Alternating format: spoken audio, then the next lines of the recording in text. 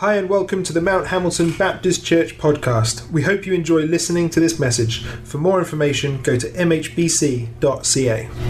This reading this morning is from the book of Genesis. It is chapter 28, beginning at verse 10.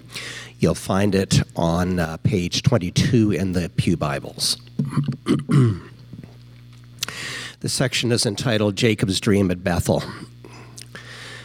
Jacob left Beersheba and set out for Haran. When he reached a certain place, he stopped for the night because the sun had set. Taking one of the stones there, he put it under his head and lay down to sleep. He had a dream in which he saw a stairway resting on the earth with its top reaching to heaven, and the angels of God were ascending and descending on it.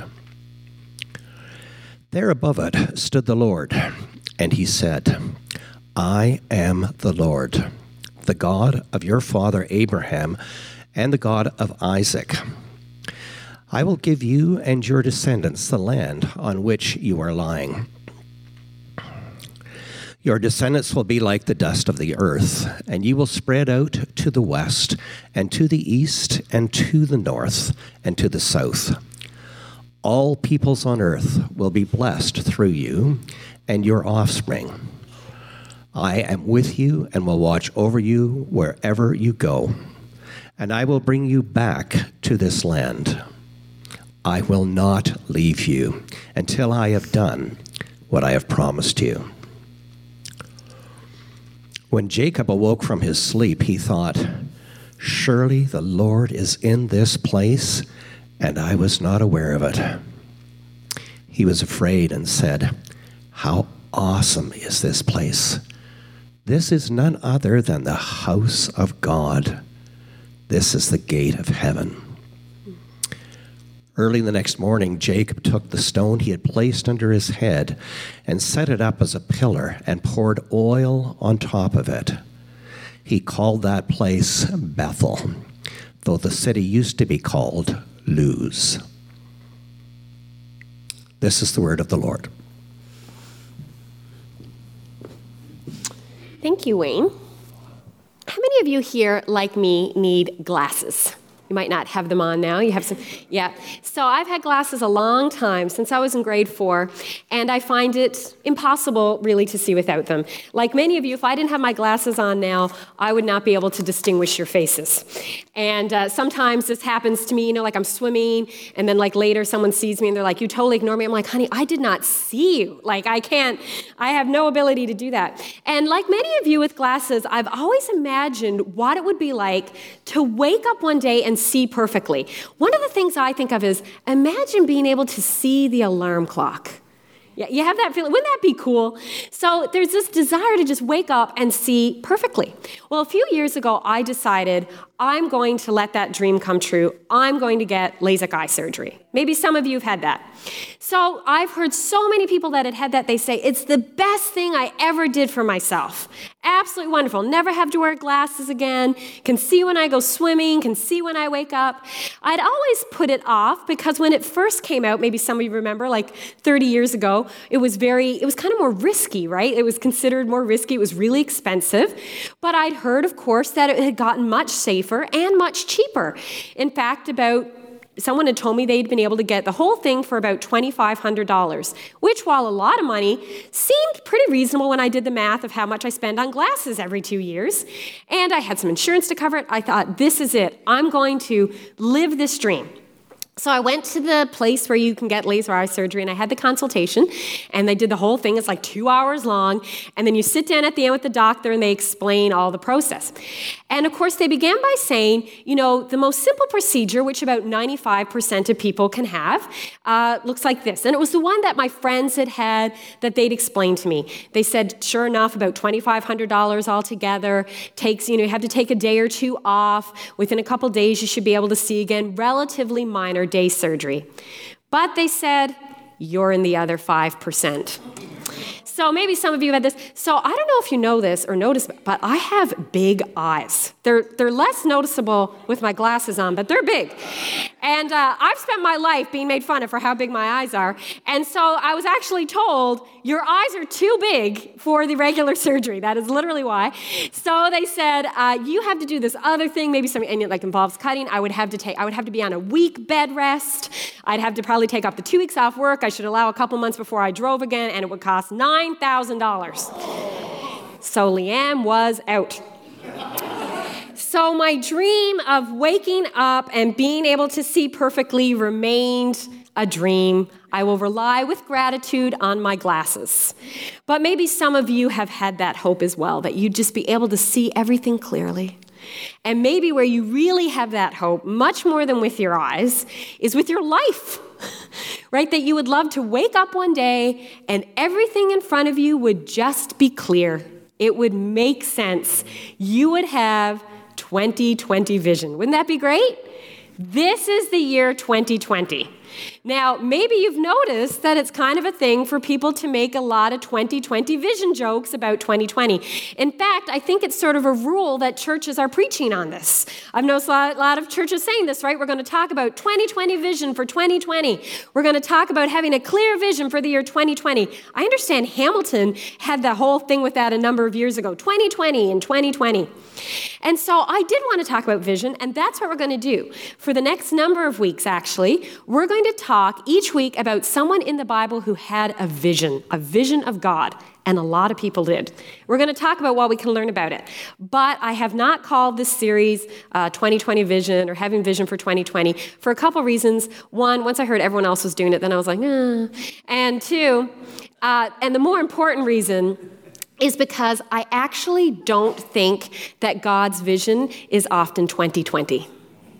So I'm going to tell you a bit more about that, and how I'm going to explain that is with the story that Wayne read earlier, the story of Jacob, that perhaps made some of you start having flashbacks to high school dances and the last slow dance of the evening. Anyone else? No? Just me?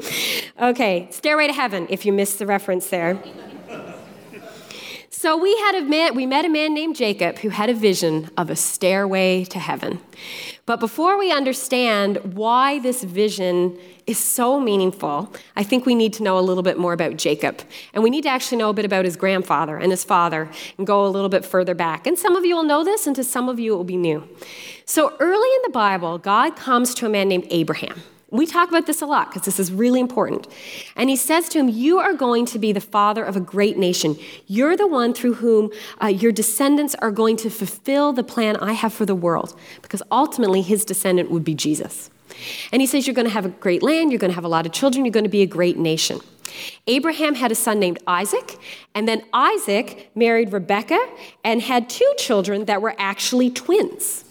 And we read their story in Genesis 25. And I'm going to read a little bit of it to you. And it begins by saying that actually the 2 of them, they're twins, but it says that the Lord said to her, and this is to Rebekah, their mother, the Lord said to her, 2 nations are in your womb, and 2 peoples from within you will be separated. One will be stronger than the other, and the older will serve the younger. Now that was significant because in the ancient world, the first person born was the carrier of the family line. They had the blessings. So Esau was born first, so theoretically he should have been the one that got all the inheritance. And some of us will remember when that was the thing, that the oldest son got everything. And some of us maybe were very used to that, and it was very much prevalent at the time. And then we read that they grew up. And the next story says that Jacob and Esau are adults, and one day Esau comes in from the field. He was a hunter, and Jacob has made a delicious stew. And he says to Jacob, give me some stew, I'm starving. I can only assume it was really good stew. I don't know. And Jacob says, fine, I'll give you the stew if you sell me your birthright. And Esau does. Now, again, I'm assuming he was starving, and so he gives this birthright, which is this right to be sort of the heir. So right away, we see this tension, and then we get to Genesis 27, and there's another story.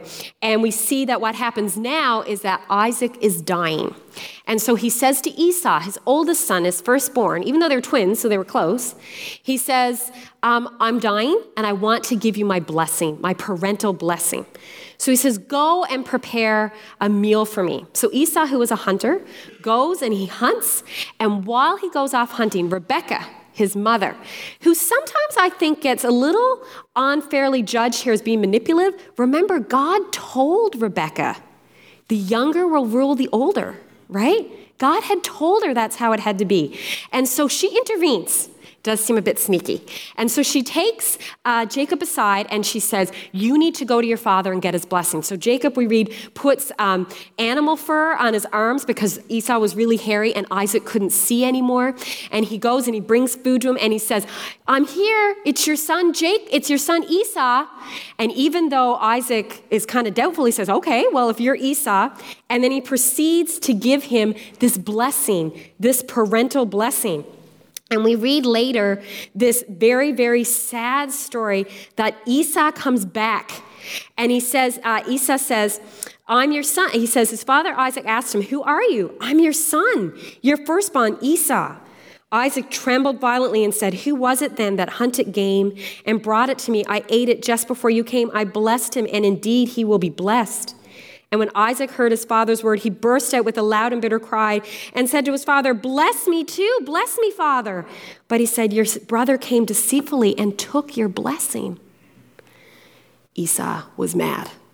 And we go on to read that he's angry and he's going to kill Jacob. So Jacob goes on the run. Rebekah says, go to my father's people. She hasn't been there in a long time. Once she married, she moved there. Remember, there's no email. And so they're far away. And he goes on the run. And this is when we find this story. Jacob is literally running for his life. He is alone. He is by himself. He has had to leave his whole family. He has the weight of all of this on his shoulders. And it says he runs until sunset, and basically he stops where he gets tired and where it's dark. And he lies down, says he uses a rock for a pillow. I don't know why you wouldn't just lie on the ground. Like, it still seems better. Anyway, and so he's lying, and he has a dream. And in this dream, it says he sees a stairway, and it's on the stairway. There are angels going up and down to heaven, and God is at the top. Now, the word for stairway here in the original Hebrew, salam, we're not actually sure, salam, exactly what it means. It could mean stairway. It could mean ladder. Sometimes you'll read translations that say a ladder to heaven. Sometimes you'll say a stairway. But what is really important here is that there's this image of earth and heaven meeting. Right? Earth and heaven meet, and that God is there, and he has this access to God's presence. And God says to him so clearly, he says this promise again, I'm the Lord, the God of your father Abraham and the God of Isaac, and I will give you and your descendants the land in which you are lying. Your descendants will be like the dust of the earth, and you will spread out to the west and to the east and to the north and to the south, and all peoples will be blessed through you and your offspring. I am with you and will watch over you wherever you go, and I will bring you back to this land, and I will not leave you until I have done what I have promised you. It's pretty great. And so it says he wakes up, and remember, he's just stopped in this random place, and he says, God was here, and I didn't know it. And then he makes this pillar out of this monument out of the rock on which he lay. It's a beautiful story. And it might seem like, well, that kind of sounds like the thing you talked about. Like he woke up and he's like, I see it now. It's clear. Right when I was talking about waking up and being able to see if you have glasses, it may sound like just the thing that I've been saying I so long for. And it may sound like just the thing that you wish for. I wish I could have a dream and wake up and everything would be clear, that I could have 20/20 vision. But the interesting thing here is that I think what we see about Jacob's vision is that it's actually quite different than that. And let me point out a few things. I want to point out 3 things about it, and I think it reminds us of how the way God leads us. And when I say vision, I mean the way God leads us, even if it's not in a dramatic dream or speaking from heaven, how often it looks like this type of vision. And the first thing is that the vision is not new. This isn't a new vision. This is an affirmation of an old truth that Jacob would have already known and he would have heard before. When God came to Abraham, we read in Genesis 22 these words. God said to Abraham, I will surely bless you and make your descendants as numerous as the stars in the sky and as the sand on the seashore. Your descendants will take possession of the cities of the enemies, and through your offspring, all nations on earth will be blessed. Sound familiar? They're almost identical. What he says to him is the promise he already knew. He says the same thing. He says, this is what I'm doing. This is what I'm doing through your descendants. I think sometimes, and actually more often than not, if I'm honest, God reminds as much as God reveals. Let me say that again. God reminds as much as God reveals. And what he does when he gives us his vision is he reminds us of things that we may already know, but sometimes we just forget or we need to hear again. And to Jacob, he reminded him, I have a plan for your life and I am with you. And I often find this is how God speaks. Many years ago, in one of the more meaningful moments of my life, one of the times that I so feel God so clearly spoke to me, I was 22 and I was working in Newfoundland. I was working as a youth pastor and I was feeling really stuck. I did not know what was next for me, but I just felt like I needed something else. And we were in a youth worship service and I took some time and I was praying. And I remember praying to God and I had my hands, my head just on my hands. And I remember I was weeping and I just was praying over and over, God, show me what to do. Tell me what to do. Show me what to do. Tell me what to do. This was my prayer. Tell me, show me. I just want to know what to do. And after I'd prayed a bit, a few minutes later, a pastor came up to me that I knew, and he said, Leanne, could I pray with you? And I'm like, yeah, sure. So I still remember this prayer vividly. It was very short. And I remember he came beside me, put a hand on my shoulder, and he said, God, I want to lift Leanne up before you. And I know that you want to tell her that you are pleased with her. And I've never forgotten that prayer.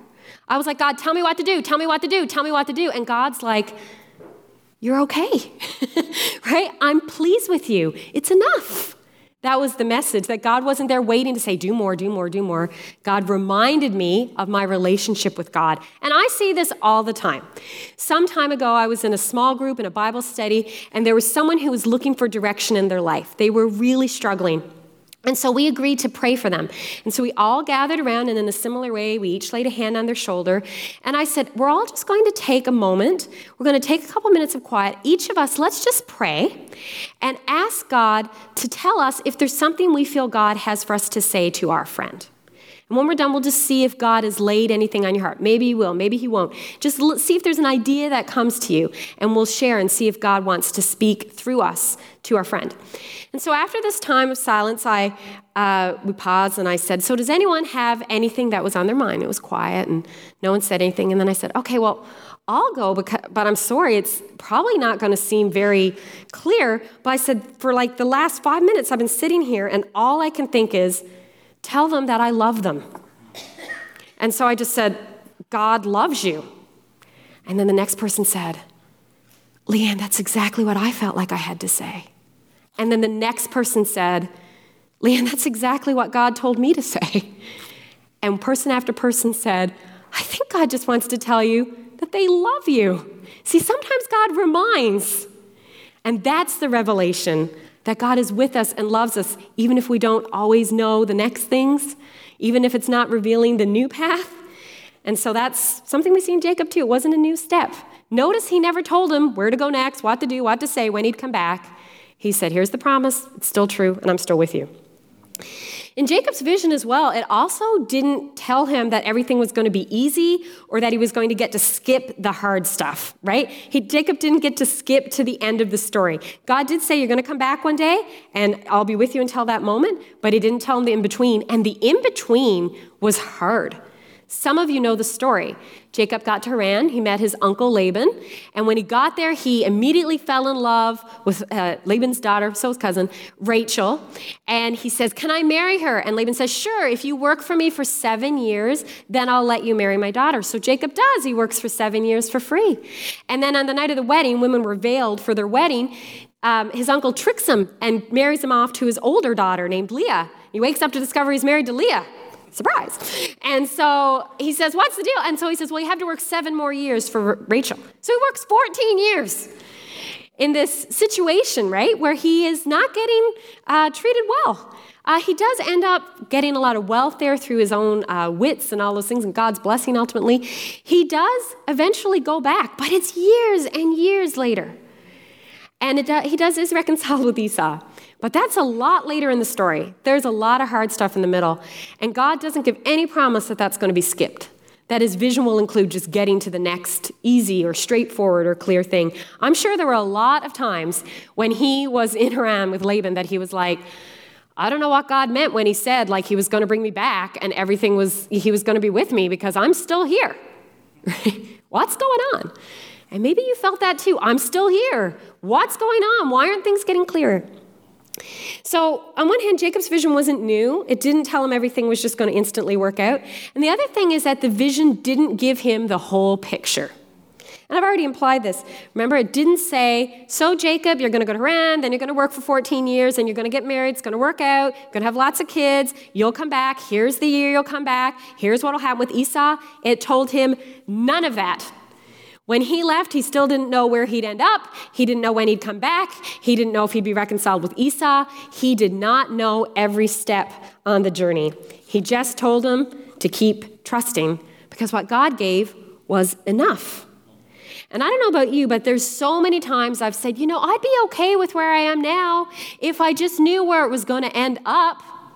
Any of you? I remember being in my 20s and saying, I don't mind being single if I just knew I would get married. If God just told me I'm going to be married one day, I'd just be able to relax right now. I remember saying this out loud. And that's just one example. But God never says anything like that to Jacob. God says, my plan's still going, my plan's at work, I'm still doing my thing, and I'm here for you. And Jacob wakes up and says, God is in this place. And he moves forward. Jacob did not have a LASIK eye surgery kind of vision. Right? He did not wake up and know exactly what was going to happen when, exactly the next step to take. What he had was a reminder from God. And that vision was one that was enough for him. And sometimes we do want more, right? We want God to say, here's the roadmap. We want to say, God, tell me what job to take. Tell me what house to buy. Tell me what to do next. Tell me each of these steps. But God's vision rarely works like that. It's not like waking up with 20/20 vision, everything's perfect. I think it's more like when someone says, we know you can't see perfectly, so instead I'm going to walk beside you and guide you every step of the way. That's what God's vision is like. The one that says, even when you can't see it all, I'm with you. Because God wants us to trust him. And that's what allows us to grow in that relationship with God. And God gives us promises too. There's a lot of promises in scriptures, and maybe today you need that reminder. And so for us, the vision often does look like reminders from God's word. God has said all of these things to us. He says, I will never leave you or forsake you. He says, I have loved you with an everlasting love. He says, Jesus said, if I go prepare a place for you, I will come back and take you with me. Jesus said, my peace I leave with you, and surely I am with you always, to the very end of the age. Those are God's reminders to us, and they are still true.